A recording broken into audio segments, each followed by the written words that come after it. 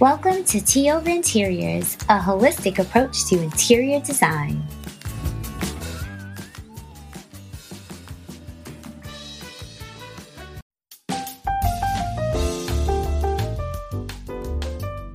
I'm Dee. I'm Alicia. And welcome to Tea Over Interiors. Today's topic, we will be discussing sofas versus sectional. Which one should you choose? But before we get to that, Alicia, I needs to know, what you sipping on, girl? You gave me this tea that I just wanted us to have together, caramel shortbread. And you want to tell us what it is? It's so nutty and buttery. Yes, so caramel shortbread is basically made with willow bark, elderberries, almonds, hazelnuts, raisins, brown sugar, and almond. It's delicious. It's made to taste like a cookie without being a cookie. Like a shortbread cookie with like creamy caramel. Yeah, it's delish. Loving it. Okay, so it is time for Dee's Randomness. Okay, Alicia. Yeah. Do you know who invented cotton candy? No, but you're going to tell me. Yes. Cotton candy was invented by, get this. Somebody named Cotton. Nope. Oh. By a dentist. Really? How genius. Yeah, right. Make sure he stays in business. Or she. Well, his name was William Morrison. No relation. And no one knows whether or not he had an ulterior motive when he invented this sweet confection, but it no doubt helped the dental profession. In 1897, he partnered with candy maker John C. Wharton to develop the cotton candy machine. It, at that time, was known as Fairy Floss. What? And it's been bringing kids cavities ever since. Wow. Yep. Huh. Go figure. Can you believe it? I can. All right. So now on to today's topic. So today we're going to be discussing sofas versus sectional. And someone asked me, what are the benefits of having a sofa over a sectional? So, Alicia, do you want to start us off and give the people some thoughts? I know that there are a couple of situations where sofas are definitely more desirable, and I would say that's typically in a more formal space, something that has a little bit more formality. I'll tell you this, a lot of times I like to, and so do you, we like to float our sofas or sectionals in the middle of the room so that it gives especially if the back of it is kind of interesting, so it gives the room a feeling of being anchored and the sofa becomes the focal point. If you have the space for it, you could use a really nice size sofa or a sectional. A really nice size sofa with a substantial ottoman can anchor a room too. So it kind of depends on how much space you have. That usually dictates to me whether you go with a sofa or a sectional. But more important, it's kind of the feeling that you want the room to have. If you have a formal space, you want to get like a more traditional sofa. And if you have a relaxed, casual space and decor, then a sectional is usually the go-to. There are so many nuances to this that it's just ridiculous because all sofas are not equal. All sectionals are not equal. You have to consider scale. That's important, right? And you also have to figure out what type of decor and style you're going for and the casual nature or the formal nature of the space. So there's so many variables. What do you think? We're always talking about, what are your goals for your space? So I think it always goes back to what your goals are for your space. I don't think a sofa or a sectional one is better than the other unless, depending on the style, if it's like a big old ugly sectional, then, that's horrible. Don't put that in your house. But, no, I'm just kidding. I think it's what is the function of your seating in that space. So if we're talking about a living room and your living room is your main space, if you like to have a lot of family time, then you may consider a sectional. So, for example, my husband and I, we've always had sectionals. We used to have a really large sectional in my last home because we had the space for it. We used to have a lot of movie nights because we can be comfortable in the living room. And so the chaise was always my spot and I loved it. So it really depends what you're going to be doing in the room in which you need to put that seating. So, I thought my living room still looked great with the sectional. I would have loved a sofa, love seat, chair combination, but my husband and my son, they would not have been able to recline and relax and watch television. And I definitely was not getting a motion sofa. That was out the question.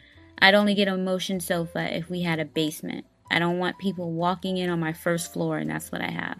If that's what you have, no problem. That it's to each his own. But I'm just saying, I feel like that's something that is not, an introductory piece. That's not a piece I want to see when I walk in my house. I love floating sofas because I feel like you said, it anchors a room and it helps the room look larger. And if you have a really large room, it helps you to divide up the space. I don't like furniture against the wall. It feels crowded. It feels like there's no other place to put me, so they stuck me here. But in some cases, you do have to put sofas against a wall because of the size of the space.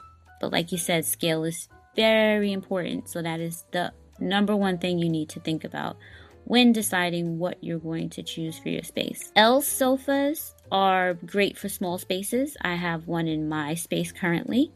And yes, it's in the middle of the floor. Everyone thought I was crazy when I told them that's where I was going to put it until I put it there and they realized why, because it divided the space and it created the walkway to the opening to the kitchen. So L sofas are great for limited space and I always love things that are dual function. I think all your furniture should be multi-purpose. So my sofa comes out from the, side that is not an L normally. And everyone has their own, you can say, chaise to lay on. It's 3 of us. So everyone, when it's time to watch TV, we pull it out and we just all relax and watch TV. Or you can do modular sectionals where you can move it all around and create different seating. So again, it's the goal. It's how many people are going to be using the space and what you're using the space for. Would you agree with that, Alicia? I totally agree with that. Absolutely. Without a doubt. Buying a sofa and a sectional. Materials are very important, right, Alicia? Wouldn't you say? Oh, yeah. Yeah, definitely. You want to talk a little bit about materials quickly? Sure. So, for instance, you have grades of fabrics, but your entry level is like a very clean, canvasy type of fabric. Its slip covers can be done in them, and you can always go up to like Belgian linen, and you can really spend a lot of money on your fabrics, but a casual fabric is like a nice, clean cotton duck, right?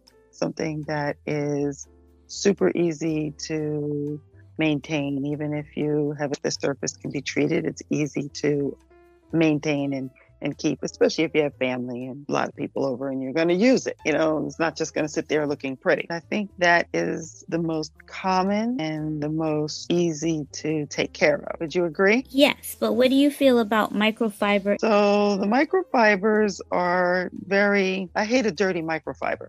It gets dirty so fast. They'll tell you that it's the easiest thing to keep clean when you go to a furniture store. You have to vacuum your furniture quite often, once a week at least, to maintain it and keep it clean. And you need a good upholstery brush to clean that microfiber right up. Alcohol also cleans certain microfibers, but you just have to be careful with how you apply it because you can't saturate microfiber. But it can be easy to clean, especially if it's been treated. And that's the other thing, the cushions inside of your sofa. Oh my gosh, that's so important, right? Different densities. There's different densities, there's different structures. I mean, we're not going to get into the 8-way hand tie, but that's a very important feature to have in your sofas to keep them lasting longer. You'll have them forever, but a lot of times the spring sofas, the springs can go bad after a while. Have you noticed, this is kind of sidebar, but have you noticed that people really don't keep a sofa like they used to back in the day? So 8-way. Yeah, it's not as desirable because folks want to buy a sofa for the look and then they'll get rid of it and they'll buy something else. Do you see that? I find that with certain, I don't want to say this, but it's true, with certain level of clientele. You know, they do like the things that they love and will last longer, and they're still into the quality of a piece, because you can have, if you have the money, you can have really gorgeous sofa that's on trend forever and that's made to last forever. You know, like Barbara Barry, or I just had a brain fart about some of the better quality made furniture. But, you know, they're classic. You know, you change the pillows and you have like a new look. You don't have to change the actual sofa.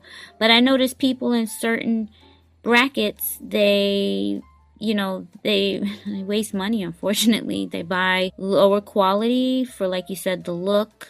It's not comfortable. But there's a lot of manufacturers that are available still to the trade that have the look and the comfort. And a lot of people don't have access to that if they're buying retail. Yeah, I agree with that. Absolutely. I really hate that some furniture is made so poorly that people have to get rid of it within a year or two, because that furniture is just going to end up in a landfill. But don't get me started, because I don't know, our audience doesn't know I'm a semi-tree hugger. Right. Let me tell you something. This is not a plug for Habitat for Humanity, the Restore, but I love that place. My girlfriend came to me, showed me the picture, and said, "What do you think? Handmade, custom-made sofa for $75. You know, it's actually an $8,000 sofa." I said, "Oh my God, do you have that in your car?" She's like, "No, I was wondering what you thought." I said, "Get in the car, go back and get it." She's like, "What the?" I said, I don't care what you are doing right now. Go back and get it. Awesome. Those places are awesome. She didn't even know what Lee Industries was. She was like, "I don't know what you're talking about." Not waste time. Like, look at that. I was like, "You are that bad boy. You are This is a win-win, girl." They don't know what they're looking at half the time. That's the thing. I think that thing was sitting there for $75. Like, that's just, and people walking past it. I get very excited about these things. It's wonderful. I can tell.